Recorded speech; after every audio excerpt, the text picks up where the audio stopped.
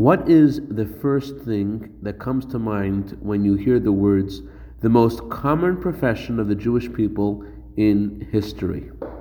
Good morning. If you answered money lending, then you got a lot to learn.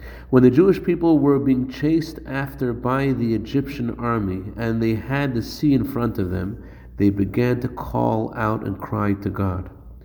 Rashi, the father of all biblical commentators, comments they grasped the profession of their forefathers. Rashi describes prayer as a profession of a Jew.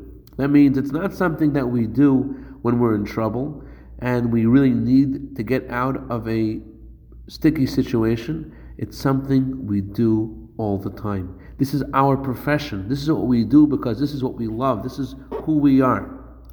And this tells us a lot about people that aren't religious and don't consider prayer to be something that they do every day. But you have to realize, the Torah says, although the person may not appear to pray every day, this is their natural profession. This is what they're good at. This is who they are. Prayer for a Jew is something that is natural, that the Jew is professional at.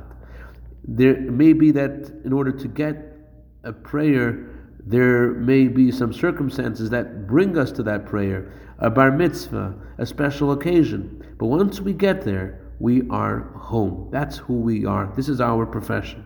I'd like to dedicate a minute of Torah today to the neshama of Rabbi Ariel Ravnai, whose anniversary of passing is today, and the neshama of Nisan ben Yehuda Zachi, whose anniversary of passing is today as well.